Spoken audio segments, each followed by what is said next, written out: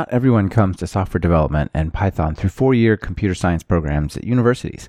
This episode highlights one alternative journey into Python. Over the course of 2 episodes, you will meet people who started in other industries and specializations and now make Python part of their daily experience.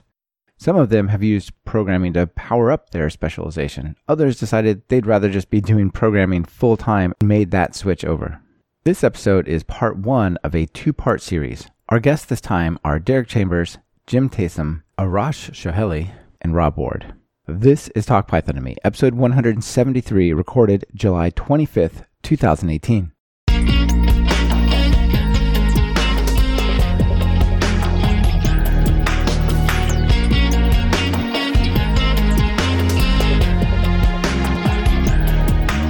Welcome to Talk Python to Me, a weekly podcast on Python, the language, the libraries, the ecosystem, and the personalities. This is your host, Michael Kennedy. Follow me on Twitter where I'm at mkennedy. Keep up with the show and listen to past episodes at talkpython.fm and follow the show on Twitter via @talkpython. This episode is brought to you by Linode and Brilliant.org. Check out what they're offering during their segments. It really helps support the show. Derek, Jim, Arash, and Rob, welcome all of you to Talk Python. Thanks for having us. Thank you. Great to be here. Thank you. You're welcome. It's great to have you all here. I'm really excited about this short series of shows that I'm doing on people getting into programming in Python from other disciplines like chemical engineering or accounting, things like that. So I guess we'll get started by kind of setting the stage and talking about where you're coming from, because you're not really full-time developers. You're doing other stuff and using development as kind of a superpower.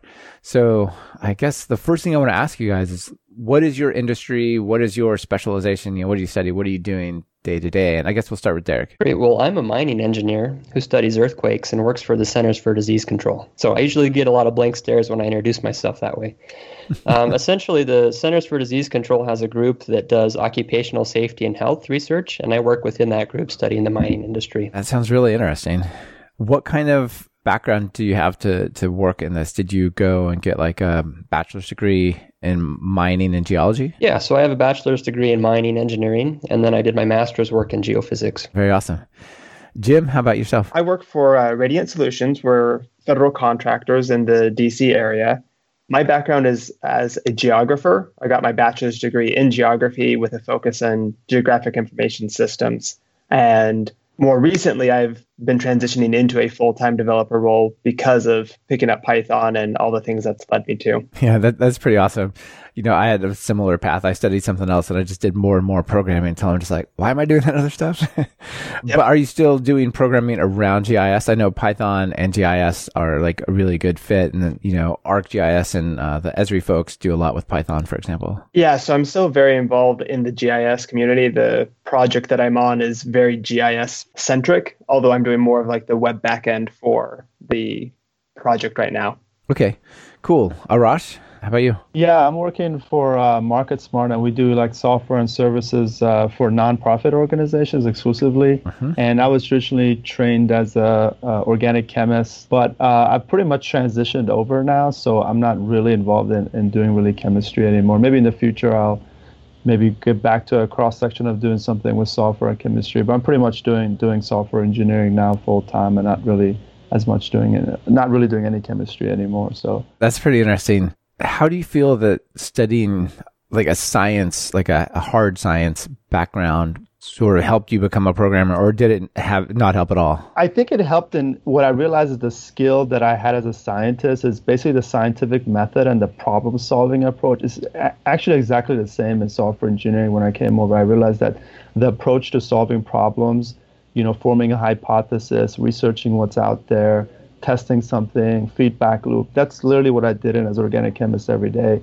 And so the same process is really applied to software engineering.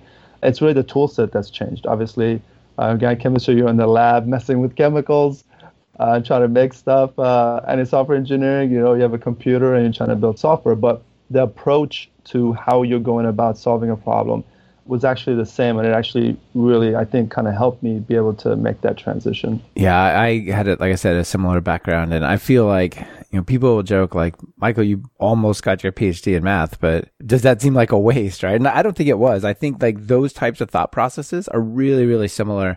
And like you say, the problem solving and stuff like that. So I think it prepares you pretty well. Yeah. So Rob, how about yourself? Yeah, so I got my bachelor's in accounting and had some accounting jobs early in my career.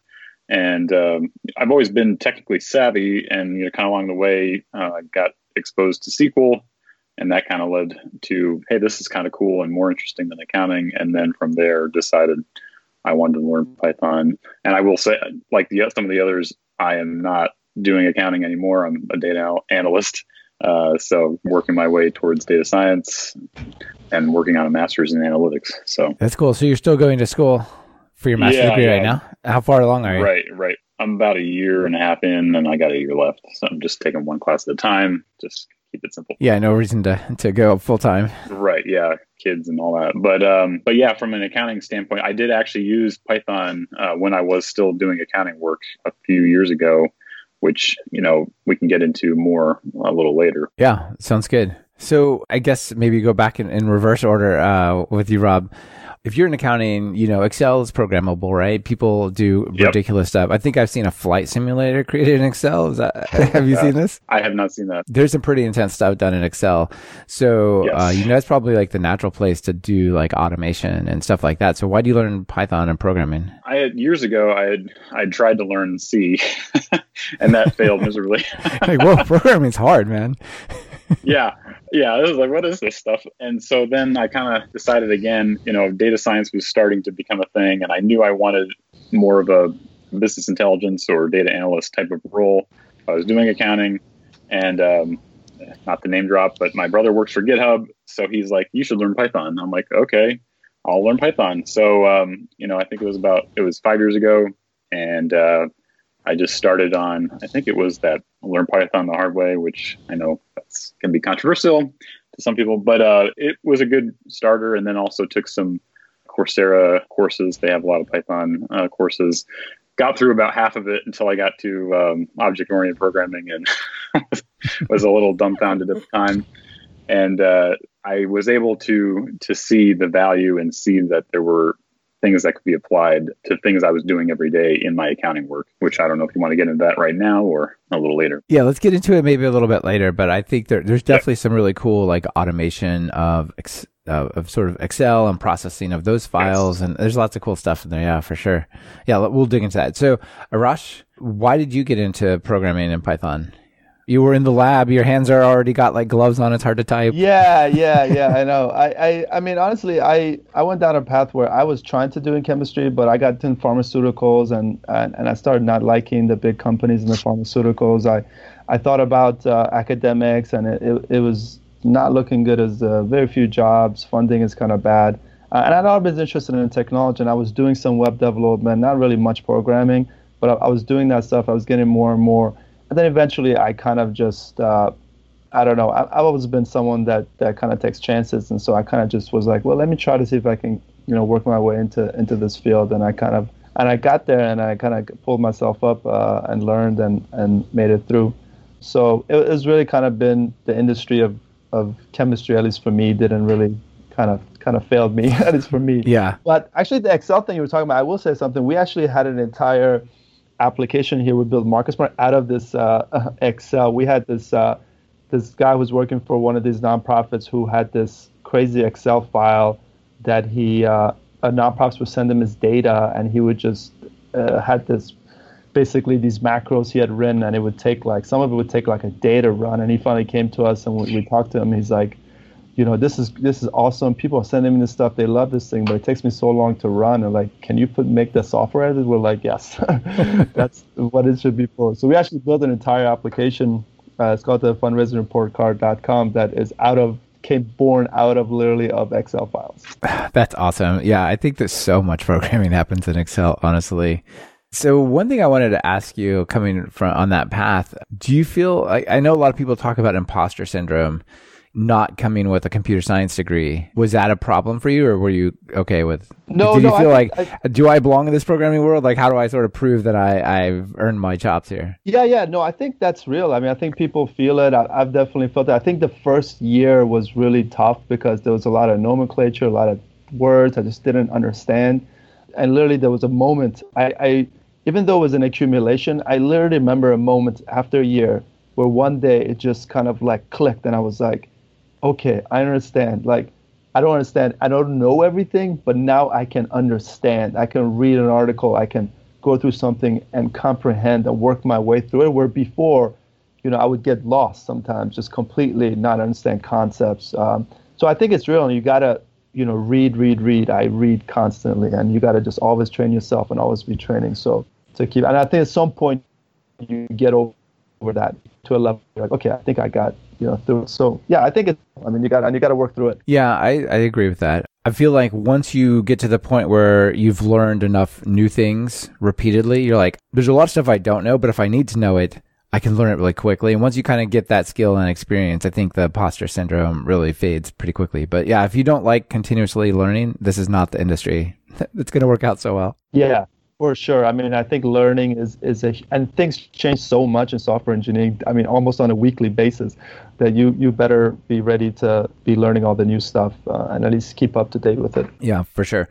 Jim, I think probably your introduction may be the simplest. If you're in GIS, you almost have to learn Python to do some of that stuff, right? But what was the motivation for you? So for me, the first couple of years of doing GIS, I didn't really need to use Python at all. I ended up in some mandatory training that I didn't need. And so I was spend hours and hours and hours every day, just completely bored out of my mind. So I started going through all the ArcGIS documentation on how to use ArcPy and started teaching myself Python enough that within my realm, I was willing to put it on my resume. And then there was another position at work that needed someone who knew Python because they had this old VBA application that was written for ArcGIS that they needed to replace because Esri was it's VB6 getting. I don't even remember VBA or whatever it was. Yeah, they needed someone that could take what they had and recreate it in Python because Esri had been telegraphing for a while that they were going to be dropping VB support, and so it was more than I was ready for. But they couldn't find anyone else, and so I just told my boss, I was like, I can do the project. You just have to give me at least a little bit of time every week so I can do some at home Python training and figure this out. And I did it and loved it and started doing more of it. That's really cool. It's cool how you're able to sort of laterally move in your company because of it too. Mm-hmm. It's not great to be stuck in mandatory training that's super boring, but at least you made a really good use of it. Yes, I used my time well. Awesome. Derek, how about you? What was the motivation for getting into programming? Yeah, I first got into programming when I started graduate school, and I had an advisor that was really hands-off. And so his charge was kind of just go figure out something new and novel and useful and do it. So I ended up changing my research topic, I think 3 or 4 times, but I was finding that it was very hard to use some of the existing tools that I'd known to build sort of a larger system that would do something interesting. And so I run across this Python package called OBSPy, which implements a lot of format parsers and data classes for handling seismology data. And so once I found that, I got into Python, and I was able to build this bigger system that actually looked at implementing a newer method for detecting very small seismic events. Like micro-earthquake type things? Yeah, exactly. The typical seismicity associated with mining is pretty small, so you have to have some clever methods for detecting it in most cases. Mm-hmm.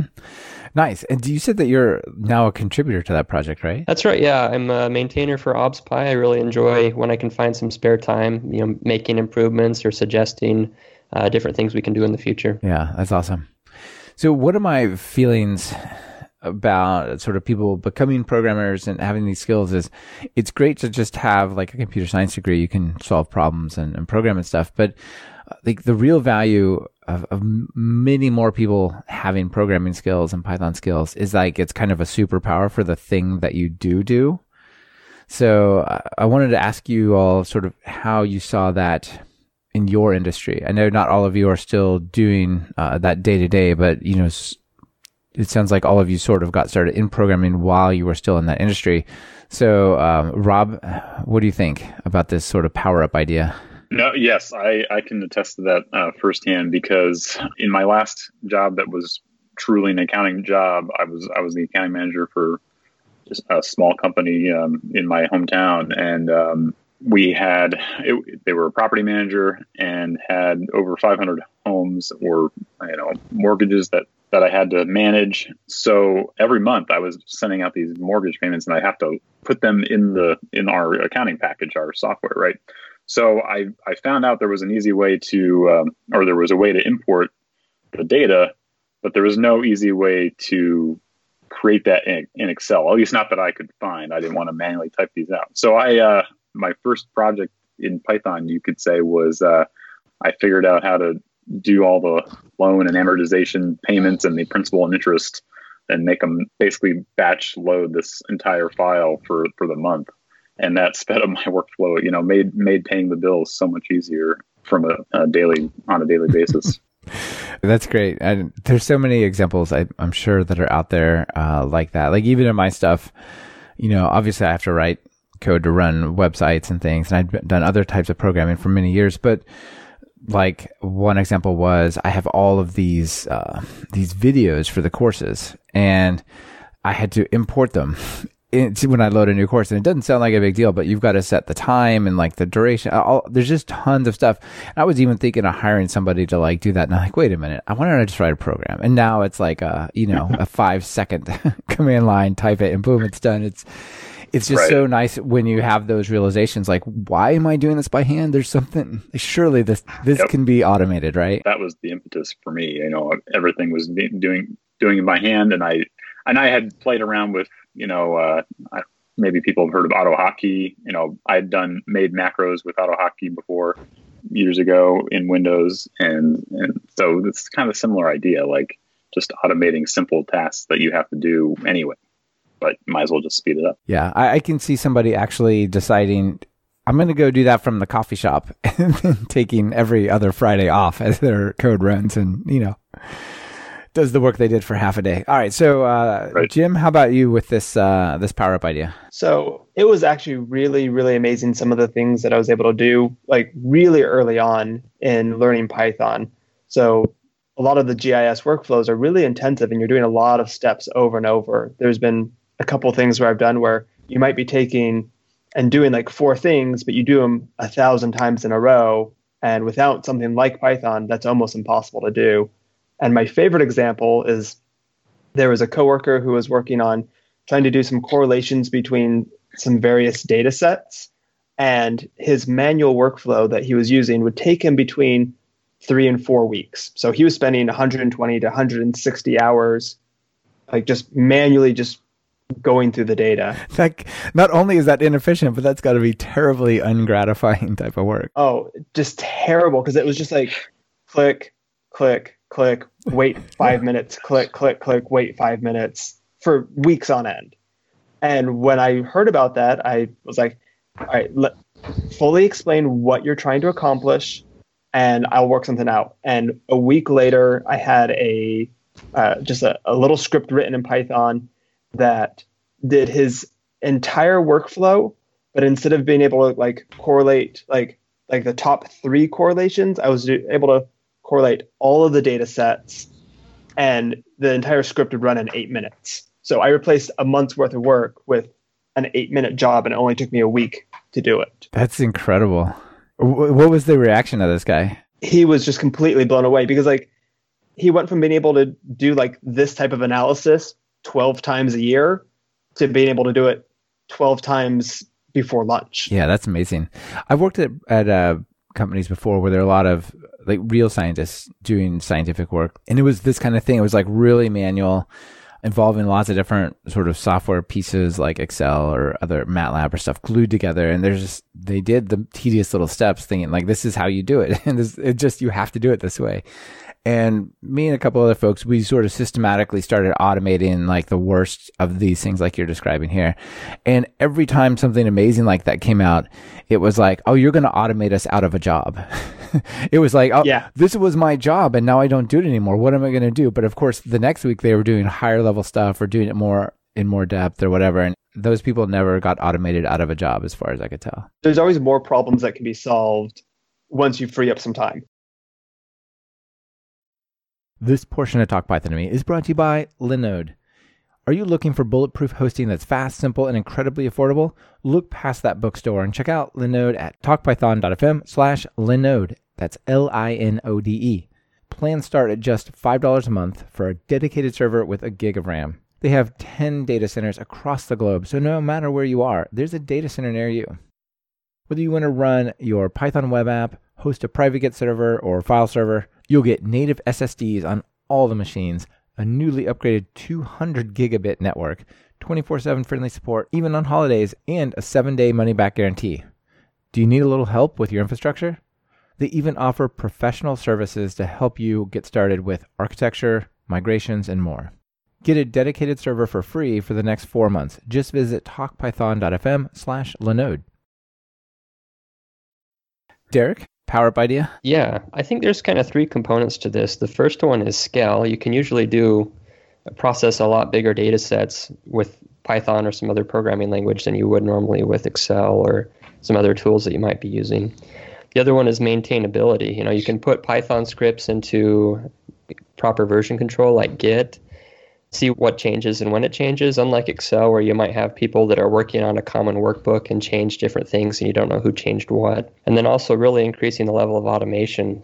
Just like Jim had mentioned, I've had a few experiences, nothing quite as dramatic, but coworkers have come to me with a really manual process and asked for help automating it, and we've been able to do that in Python and save a lot of time. That's cool. Are you known as like the guy that you can come with manual stuff and you can fix it? I'm trying not to let that reputation spread, but yeah, a little bit. This podcast won't help, I'm sure. Arash, how about you? An example we have is, and I think, it's very important to kind of get everybody to understand that a little bit of programming knowledge can really make you very powerful. We have account managers who, similar story, we're doing some manual stuff that some campaign data that wasn't available via an API, so they were literally going to every account and like copy and pasting it to an Excel.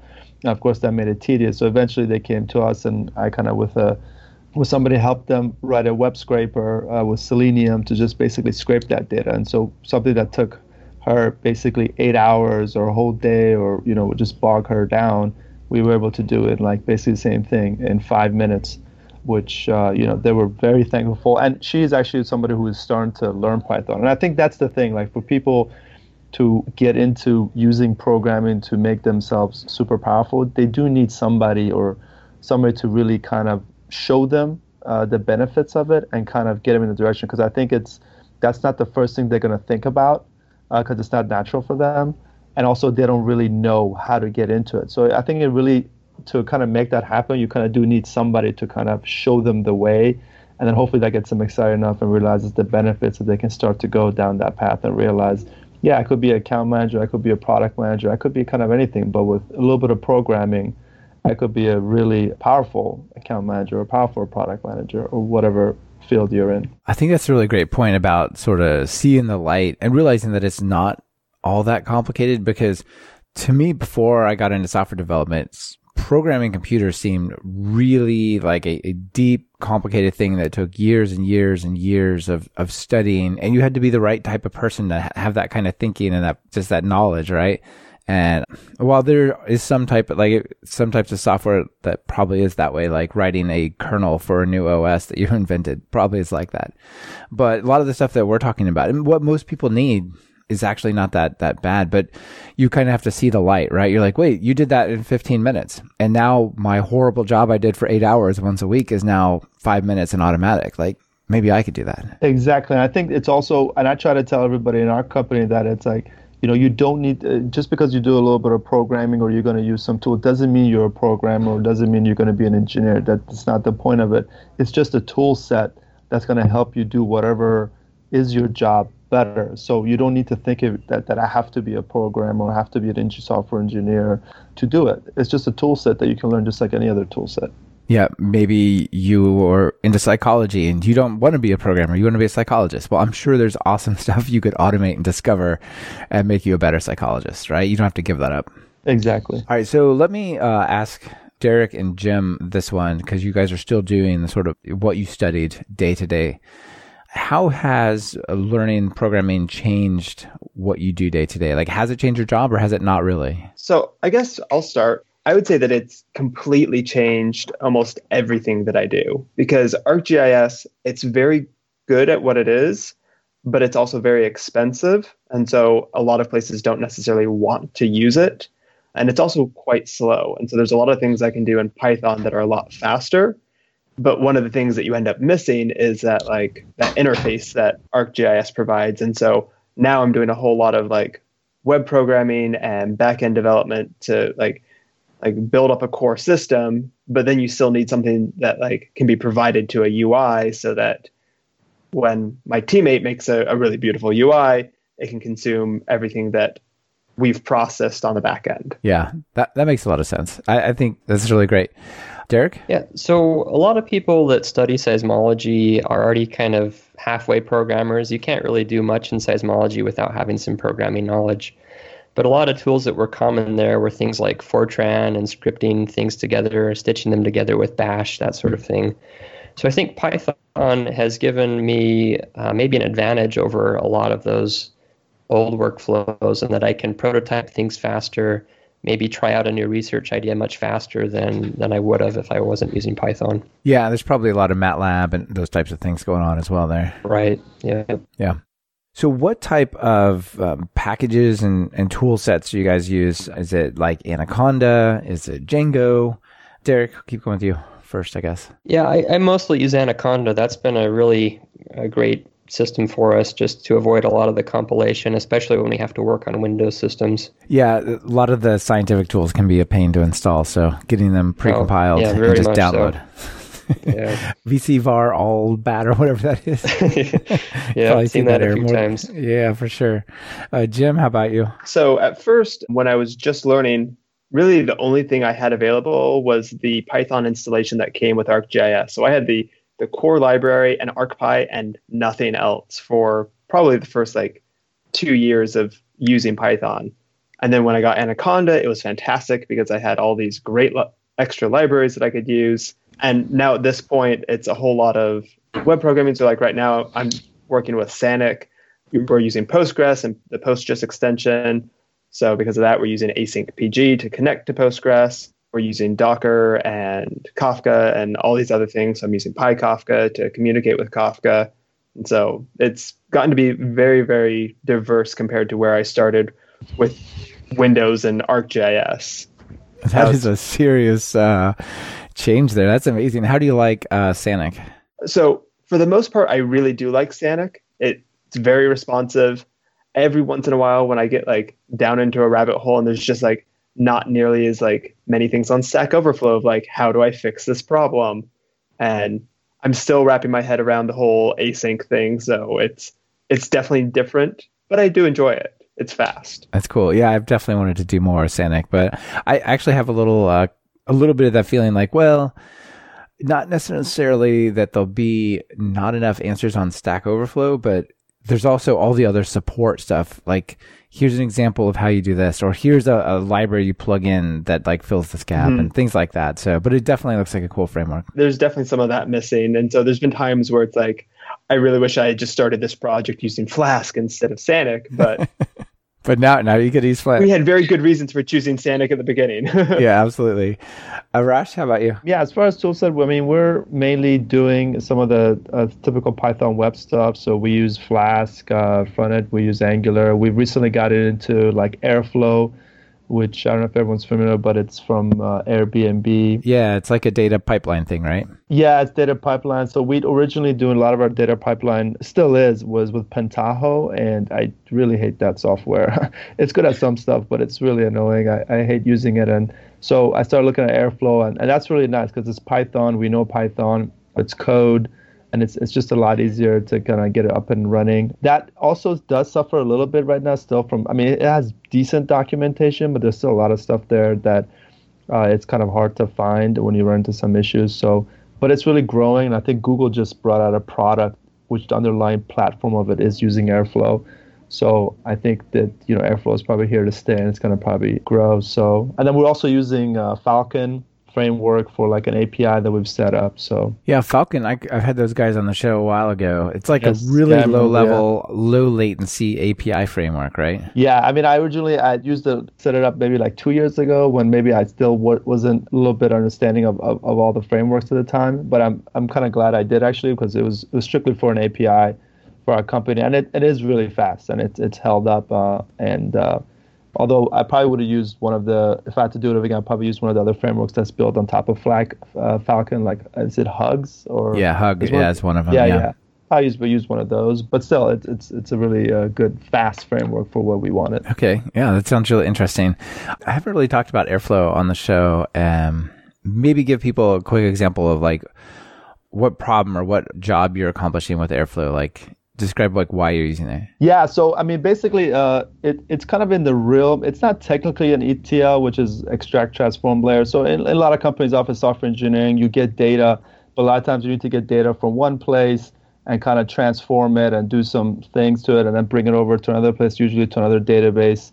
And so that's where like an ETL comes in. And so those are usually workflows that you want to set up that maybe go through many steps. And there are different like sort of softwares out there to accomplish this. And Airflow is technically just like a scheduler of these flows, but it's got a nice UI to it. You can kind of put tasks, one after the other. It uses directed acyclic graphs. So you can, and then the thing is, it's code. So because you write Python code for those tasks, you bring in a lot of programmability. Where a lot of the other ETL software, if you use it, they're not like that. They kind of come with prepackaged sort of modules, and you kind of just have to use those prepackaged modules, and then it gets transported. Like Pentaho is really a Java XML, so it's taking XML code and eventually gets is run by Java. So it's not That sounds fun. I hate it. I love Airflow so much better. Although there are differences, and there are some things that sort of like Pentaho is better than an Airflow. I mean, right now, just to give a use case, which also brings in async, is that one thing we're using Airflow mainly for right now is that we're some of our stuff is done in some other software, some email platforms, and so we need a lot of their data through their API. So instead of at real time getting that data API, we're like making tasks where we hit those APIs, get all that data, transform it the way we want, and then put it in our database. So then when we run our application, we don't need to rely on the API anymore. We just pull it from the database. And we actually ended up using async IO and IO HTTP to speed up those tasks, which came really in handy and was a great example of using async at that point, because we're making thousands of API requests. And so instead of like a task originally we were running was taking 2.5 hours, we got it down to like 10 or 15 minutes. That's really awesome. Yeah, some of that AIO HTTP stuff, the client side stuff is really powerful. Yeah, so we're basically pulling all this stuff, prefetching all this stuff from APIs from our different softwares that we work with, and then transforming it into the forms that we need and dumping it in our database. So then that way we don't have to rely on them when we actually run our application. That sounds like a real cool use of Airflow. Nice. This portion of Talk Python to Me is brought to you by Brilliant.org.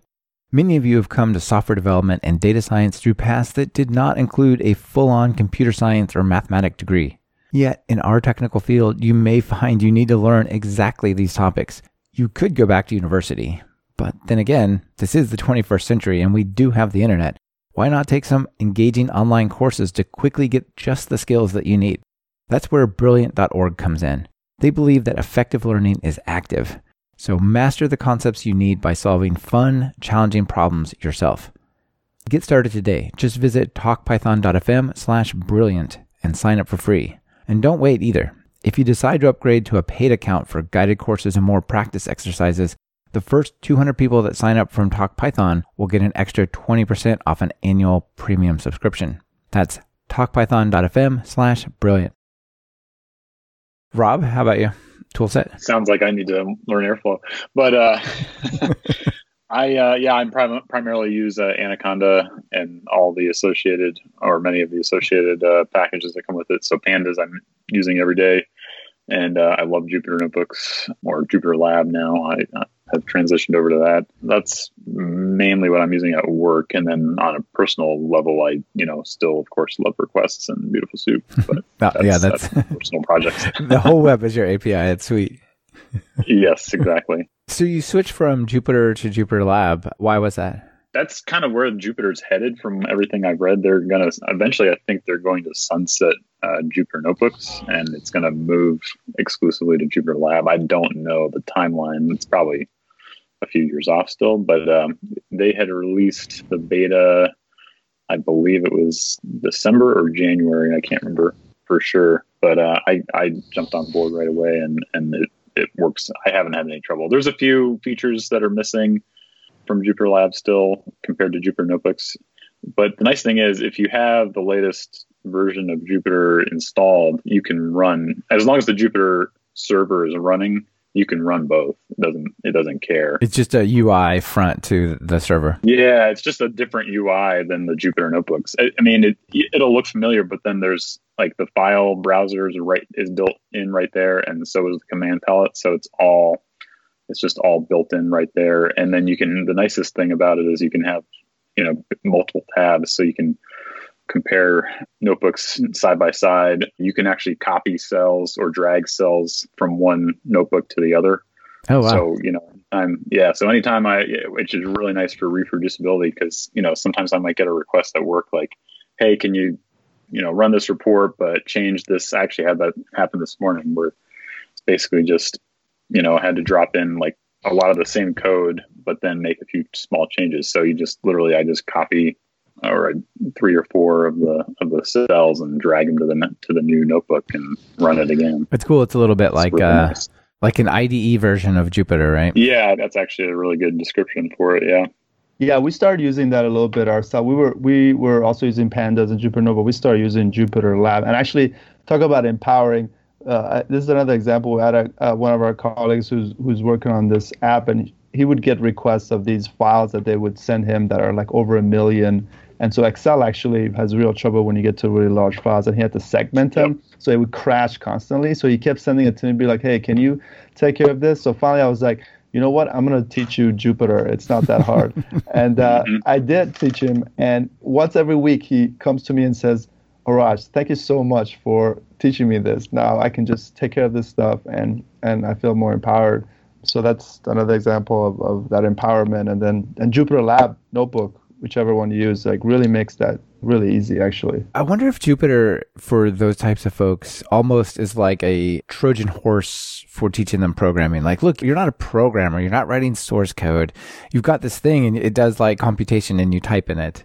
You know what I mean? Like, of course, it's still Python and stuff, but like, I wonder if it's perceived differently by people who come at it from that perspective, fresh. Yeah, I think it could, because the interface is not, because I guess there's some web versions of it, or if you run it locally, you got that kind of web-looking interface, so it doesn't, you don't have to pull up a dedicated editor that you have to install and things like that. So, yeah, I think it probably is a good, and it deals with data, and most people in some area have to deal with manipulating data, and once in Excel, you can start getting large files or having to do any kind of manipulation of sorting or any kind of complex thing in Excel, and it starts taking like 2 minutes to do that, and you're sitting there with the spinner, and you're like, okay, I got to find something else. It's got to be a better way. I think on the flip side too, though, I mean, a lot of people can use Jupyter as kind of a crutch and build some really big systems that really should be put into proper packages and things. So it's kind of hard to know once you've made the transition from exploratory data analysis into something that should be, more software engineered. That's a really good point. I'm probably guilty of that myself. There's probably cases where I should just be putting them into a script and not running it in the Jupyter Notebook itself. But it's hard to know, though. It just sort of creeps up on you. Yeah, definitely. Yeah, that's really interesting that you could take it too far, right? Like eventually you might want to break out of it. To me, doing traditionally like web development and database stuff and so on, that's usually across lots of files. And it's like a different way of programming than people do with exploratory data. And it took me for a little while to get my head around, like, what is the real value? And like, why do people love Jupyter and these notebooks so much? But when I saw people really doing the exploratory data stuff with them, this really is pretty amazing for what for that type of work. I agree. I didn't get Jupyter. I kept hearing people talking about it, and it was really only probably about a year and a half ago that I saw someone demonstrate it, and then it clicked. I'm like, oh, that makes a lot of sense now, and it really has changed, the way I can do a data analysis. I hardly ever open Excel anymore. I kind of hate it now. Yeah, you got to be pretty good with pandas for that, but that's awesome. Yeah, that's, for sure. Panda, but I'll echo, you get with large files, Excel just kind of starts crashing if you're trying to do a lot of, especially if you throw, multiple VLOOKUPs in, or on a really large data set. But pandas, unless you're dealing with gigabytes of data, it is really, really fast. Yeah, that's awesome. All right, so I want to sort of do a little bit of forward-looking stuff with you guys here, maybe by starting looking backwards. So I guess if you have people who are coming into your industry and they don't have any programming background, what advice would you give them? Let's start with you, Derek. Okay, well, I think the first one, a lot of people that I've told about programming coming from my background have said things like, well, I haven't had a class in that, or I don't know about that because I just don't have any experience with it. And so I think getting over this mental block that you have to have taken a university or a high school course on something in order to learn it is a real barrier for some people. So the first one would be just understand that you don't have to be taught everything formally. And the second one would be to be a little bit humble and try to be comfortable being uncomfortable. And what I mean by that is when you try something new, especially when there's other people around you that are really good at it, you're kind of putting yourself in a position of inferiority, right? It can be kind of intimidating. Maybe it's not the best feeling. But if you can really just kind of take it step by step and learn what you can in those situations, I think you can really grow professionally and as a person as well. Yeah, that's great advice, especially in today's age. Like if you could either take a semester-long course and disrupt your life Monday, Wednesday, Friday for 2 hours plus homework and exams, or you could take a weekend and an online course and get pretty close, honestly. Even free stuff on YouTube, you may be able to sort of teach yourself. So it's definitely a different perspective, I think, that people probably got to wrap their minds around. Yeah, cool. I think, too, if you have a specific problem that you're trying to solve, that really is a good way to learn. You just learn enough to solve a problem, and then you get a harder problem, and you kind of build your knowledge of programming as you solve the problems you have to address anyway. Yeah, because you can't learn it all at once. It just becomes overwhelming. All right, so if you can focus it to, like, I need to do these 3 things. How do I do those 3 things? And it becomes way easier. I'll echo that, the statement about solving a specific problem, because that was my advice, too. I set out to learn programming just because, but I didn't have a problem to solve at first. But then once I didn't really make a lot of progress until I did have a problem to solve. Once I was doing that accounting job and said, oh, I can automate this step. And that's where I made progress, because I was figuring out how to do a specific task. And then I'm just, like he said, you move on from there and solve bigger problems and take it step by step. Don't feel like you have to learn everything all at once, because you're not going to. And it takes time for things to come automatically. There's things that I do now in Python that, just come naturally, but a year or 2 years ago, I would have had to look it up on Stack Overflow again, for the 100th time. It's hard to realize that things like that will become automatic and you'll sort of go on autopilot, like driving a car.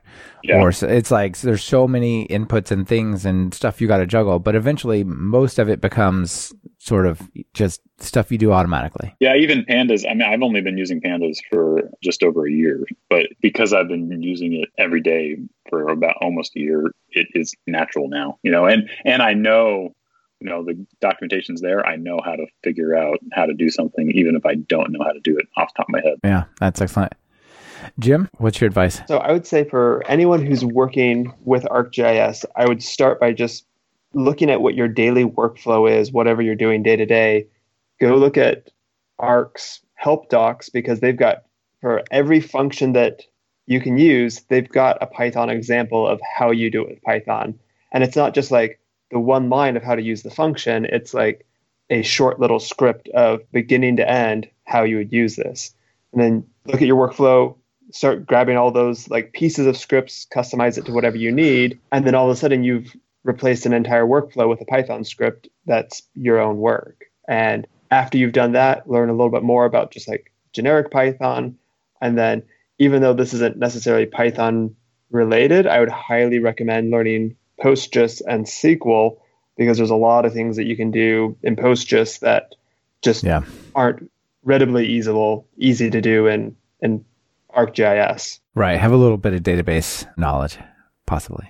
Yeah, great. Arash? I actually probably have a lot to say on this topic, but I'll try to keep it to some main points. I think it's a combination of, I think one of the two main points is a combination of learning and doing. And I think you got to balance it in the sense that some people might realize anything until, and some people might just rush in and just do stuff, but not really even pick up a book and learn some fundamentals. I think you got to kind of do both. You got to pick up the book and learn the fundamentals, but most of the time you won't truly understand all of it until you actually start to doing some stuff. So you got to kind of do that back and forth, and a lot of times decide to build the application Flask while you're reading your Python book. And then after you finish the Flask, you probably want to go back and read that Python, because then a lot of the things in there will start to click better for you after you've had the experience.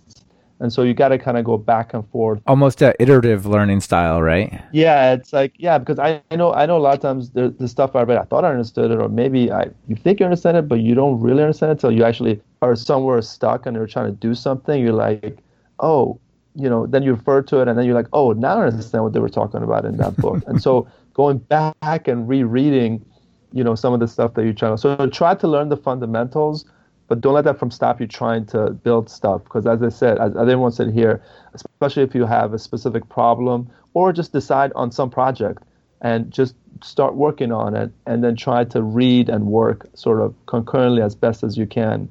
And I think that's will set you on a good path to try to learn. Yeah, that's great. So the last one, I guess, is, think about the industry that you came from originally.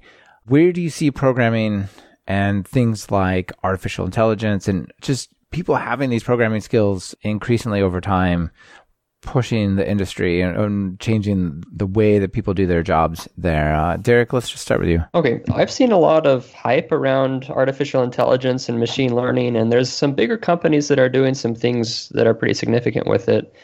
But I think there has to be a lot of footwork on the ground level. Maybe the average engineer is going to have to gain some more data literacy before you can get data into a format or a sensible database in order to be able to do these bigger analyses on them that really can add value.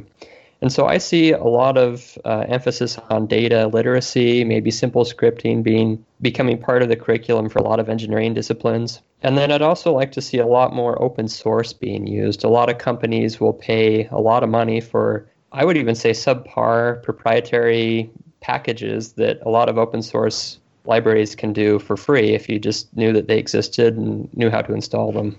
Yeah, that's a really good point about the open source stuff. And I think open source is definitely going to drive a lot of change for a lot of areas. Jim? In the GIS realm, one of the things that we have always had to deal with is the fact that we almost always have more data than we can actually handle. And because the whole world is our subject. And so a lot of times we'll scale our data back to a lower resolution so that we can just even begin to do the processing. So as new things come out that lets us work with bigger and bigger data sets, we already have those data sets available. We've got petabytes of satellite imagery that just, for the most part, goes relatively unprocessed just because there's nothing that can process that much data all that easily. Yeah, and as the processing power gets better and people are more capable to take advantage of it, larger problems will be solved, right? Yep. Yeah, very cool. Arash? Yeah, actually, even though I'm not in organic chemistry anymore, I still read a few articles here and there about what's going on. And actually one that I saw, which I was not surprised that things were heading this direction, was that MIT, a group at MIT had come up with an artificial intelligence that was significantly better at predicting medicinal chemistry compounds for clinical trial type of stuff. So basically, medicinal chemists, if people don't know chemistry, are the people who sort of investigate the type of compounds that eventually will become drugs. And that's a very slow, costly process of iteratively making compounds, thousands of compounds to even see. Whereas then eventually there is definitely a solution here for software to really step in and make that process faster and cheaper. And this MIT team came out with this article about it being vastly improved as far as being predicting better compounds. And I see that's really where the direction is going. And there's already lots of robotic automation happening in organic chemistry when I was there, and I'm sure that's expanded. So along with artificial intelligence, you kind of see where now computers can fairly accurately design drugs for diseases and push it through the pipeline, which hopefully should reduce. We would hope to reduce the cost of drugs and be able to discover drugs faster. I mean, that's ultimately the goal. Right now, the process takes anywhere from 10 to 20 years. I mean, if we could discover a drug for a disease in 2 years, that would be a lot better. Yeah, that would be great. Maybe even lower the price of. Maybe. Probably not. Just raise the profits, probably. But still, one thing I'm really surprised about is how much programming and automation are affecting medicine, actually, because that seems like a really human, hands-on sort of thing. But we've got, AI doing the job of radiologists in cancer detection. Google did a thing on studying readmissions and like finding out that people are going to have to come back to the hospital sooner. I believe this example, it's really interesting how these sort of good doctor medical jobs are almost under threat from software. Yeah, I think it's a case where a lot of this feels like, if we talk medicinal chemists, I mean, the lore was you had the old medicinal chemist guy who, had been making compounds for, 20 years, and he just knew which one was going to be the right compound, right? So that had been basically an operation for a very long time, just because there really wasn't an alternative. There wasn't the data, be able to crunch data, analyze it, and do the type of things predictably that we do now, that we are starting to be able to do now, just wasn't available. So you kind of had to rely on this sort of people who had just experience in the field and just sort of their experience guiding it. But now I think we have more data, we can analyze it, we can predict it. And that's going to start to replace those, unfortunately, in some level, replace those old guys with the feel of, yeah, I know this is going to be the right thing, or that's going to be, the right way to do it. And it's like, no, the data is going to drive us now. That's really interesting. Rob, how about you? Yes, I'm not sure from an accounting standpoint, since I'm not in the industry anymore, but I would imagine there are companies already working on, the AI machine learning side of things to automate the more manual sides of doing accounting and bookkeeping and things like that. And probably tax wise too, I would imagine. I think it's what H&R Block already advertises how they use IBM Watson for calculating your taxes or something like that. Oh, interesting. I'm not sure all the details. Yeah.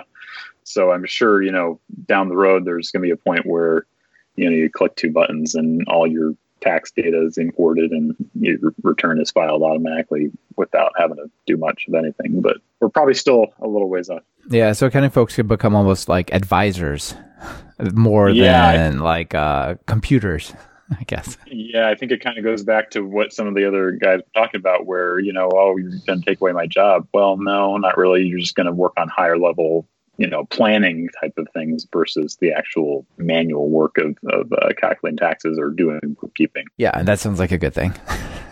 Yeah, probably. All right, so I think we have to leave it there. We're pretty much out of time, everyone, but wouldn't be Talk Python without the final two questions. So we'll just quickly, I'll go down the list. You guys can let me know.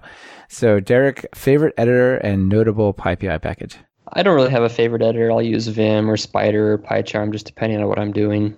Notable package, I found this package called Sorted Containers, which basically I had run into some software that had used this custom AVL implementation, and I was able to basically get rid of a lot of the compiled C code using this package. So check that out if you're in the need of something like that. Oh, that's sweet. Jim? So I spend most of my time using PyCharm if I can, and my notable package would be Hupper, which is a great development package where if you've got like a web server running and anytime you make a change to your code, you want it to automatically restart, Hupper takes care of that for you. Yeah, that's really cool because normally you've got to restart the process for it to redetect and reload the Python modules. But I think Flask does this automatically. All right, you can say -- debug or reload or something, and it'll watch those changes. And maybe it's even using Hupper inside. That's cool. Definitely a nice feature. Arash? I used to be a PyCharm person, but I have switched to VS Code. I'm really loving VS Code, so I think I'm pretty set on sticking with it. And then for a package, I'll revisit Airflow. I think it's still fairly new. I don't know how many people are using it, but if you have data pipeline workflows and you need to do some data processing and you want to do some scheduling, check out Airflow. It's a really good package, and it can solve a lot of those kind of problems. Nice. It sounds like you guys are doing cool stuff with it. Yeah. Rob? Favorite editor, if I'm doing, a lot of my work is, Jupyter now, but if I'm doing just stuff locally, it's Sublime generally, or occasionally Vim. Okay, great. And package? Yeah, package a little one called Paperclip, which is really simple. It can, you just give it a path or anything, and it will copy something to your clipboard, which is really handy when people send you files that you have to load into Pandas and the name is never consistent. So we literally just copy the the file name and have the path set up, and you concatenate together, and you're all set to go. So. Oh, that's cool. I really like Paperclip. Yeah. I use it for some automation as well. And just like the results will pop out, and I don't want to save them to a file, but I need to paste them somewhere else. And so the last bit in that step is just copy to clipboard. And, if I want it, it's there. If not, I just ignore what's in my clipboard. Yeah. I usually just use it to grab something and put it in my clipboard and grab it from there without having to paste it. So yeah, great. Very nice. Yep. Very nice. Good recommendation. All right, everyone. Thank you for being on the show. This was a really interesting conversation, and I'm looking forward to sharing with everyone. Thanks for having us. Thank you. Thanks. You bet. Bye. This has been another episode of Talk Python to Me. Our guests on this episode have been Derek Chambers, Jim Taysom, Arash Shoheli, and Rob Ward. It's been brought to you by Linode and Brilliant.org. Linode is bulletproof hosting for whatever you're building with Python. Get 4 months free at talkpython.fm/Linode. That's Linode. Brilliant.org wants to help you level up your math and science through fun, guided problem solving. Get started for free at talkpython.fm/Brilliant. Want to level up your Python? If you're just getting started, try my Python Jumpstart by building 10 apps, or our brand new 100 Days of Code in Python. And if you're interested in more than one course, be sure to check out the Everything Bundle. It's like a subscription that never expires. Be sure to subscribe to the show. Open your favorite podcatcher and search for Python. We should be right at the top. You can also find the iTunes feed at /iTunes, Google Play feed at /Play, and direct RSS feed at /RSS on talkpython.fm. This is your host, Michael Kennedy. Thanks so much for listening. I really appreciate it. Now get out there and write some Python code.